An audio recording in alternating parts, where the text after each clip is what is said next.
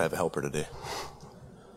The scripture this morning is from the 13th chapter of Luke. One Sabbath, Jesus was teaching in one of the synagogues. There was a woman there who for 18 years had a sickness caused by a spirit. She was bent double, quite incapable of standing up straight. When Jesus saw her, he called her over and said, "Woman, you are free of your infirmity." He laid his hands on her head, and immediately she stood up straight and began thanking God. The head of the synagogue, indignant that Jesus has healed on the Sabbath, said to the congregation, "There are 6 days for working. Come on those days to be healed and not on the Sabbath." Jesus said in reply, "You hypocrites, which of you doesn't let your ox or your donkey out of the stall on the Sabbath to water it? This daughter of Sarah and Abraham had been in bondage of Satan for 18 years. Shouldn't she have been released from her shackles on the Sabbath?" At these words, Jesus' opponents were humiliated. Meanwhile, everyone else rejoiced at the marvels Jesus was accomplishing. Word of God, word of life.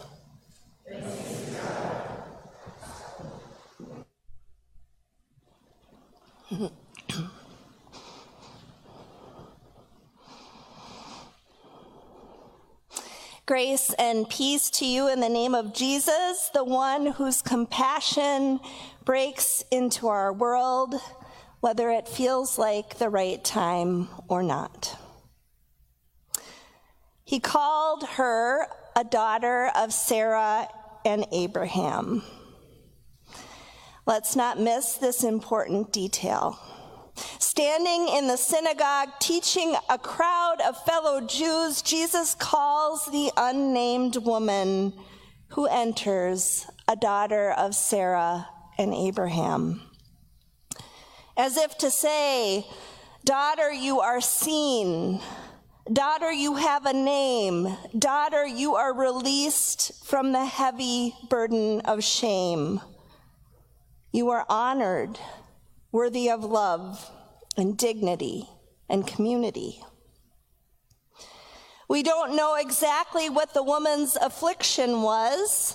Our text simply says that she had a weakness, a frailty, and was bent over double, unable to stand up straight. We can assume, I think, that she was experiencing physical pain of some kind.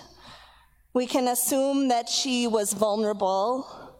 We can assume that she was socially isolated. For 18 years, she had gone unseen. 1, because of her debilitating condition, and 2, likely because she was a woman. On this day, right in the middle of Jesus' sermon, she appears in the synagogue asking for nothing, perhaps not even noticing Jesus, bent down as she was. For 18 years, she had been accustomed to looking down or just slightly ahead. And just then, Jesus saw her. It was high time that someone should see her. Don't you agree? And of course, that person would be Jesus, because Jesus made it his business to hone in with a laser-like focus on the ones who had broken bodies, broken souls, and broken spirits. He was not one satisfied to simply spin a good sermon, string some eloquent words together, and take a seat back in the pew, like I'm about to do in a few minutes.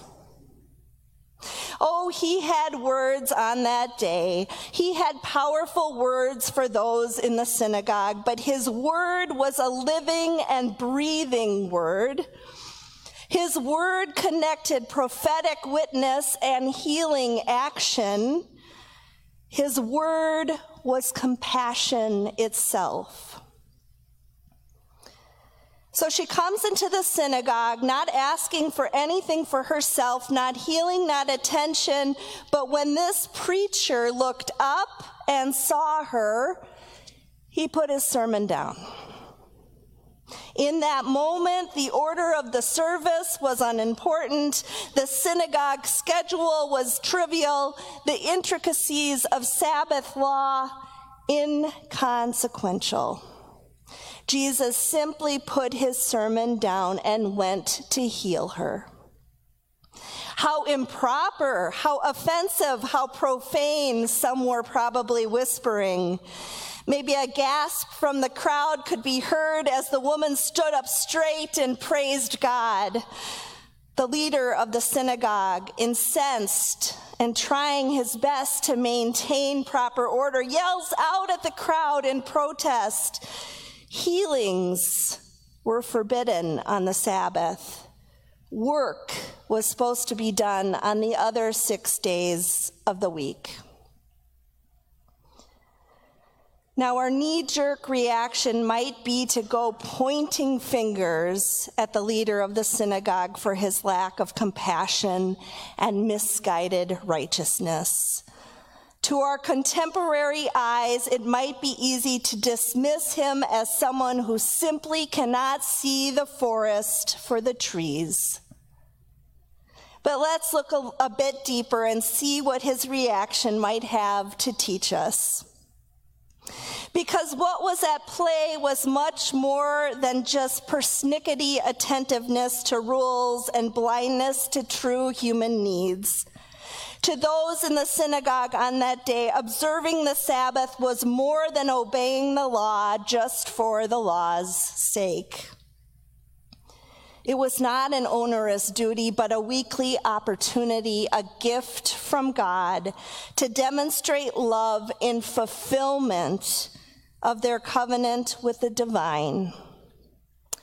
As one commentator wrote, it was not a question of law or love, but law conceived in love, love expressed in law.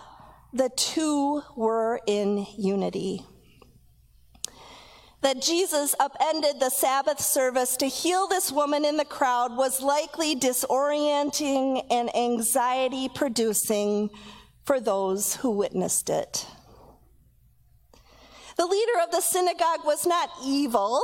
He had his reasons for speaking out. He cared about honoring the Sabbath and the right worship of God and the safeguarding of the traditions of his faith community. None of these aims were without merit. We too hold traditions of one kind or another close. We hold our cultural norms and our sense of etiquette close. We hold our virtues close. We hold our religious practice and our liturgy and our theology close. God knows we hold our politics close and our own brand of political correctness close. We hold all of these things close because they help us make sense of a chaotic world.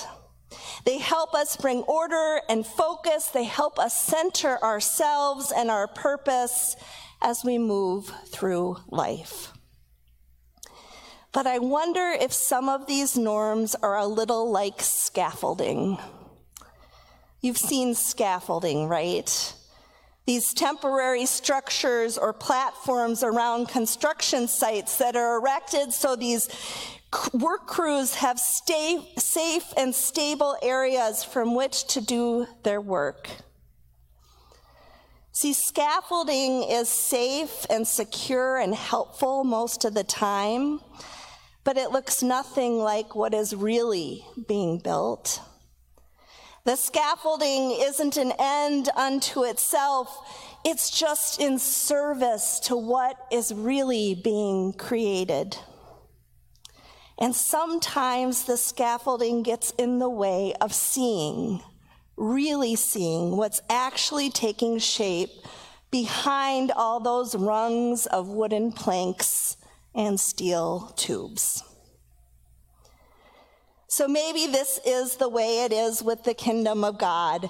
We construct scaffolding. We all do in some way or another to help us order and make sense of the world, but sometimes it gets in the way of seeing the real thing. The Reverend Dr. Raquel Letzum put it this way: what would it look like if we all modeled what Jesus did in this text? What would it look like? Put your big thoughts down, Jesus seems to be saying, and just see.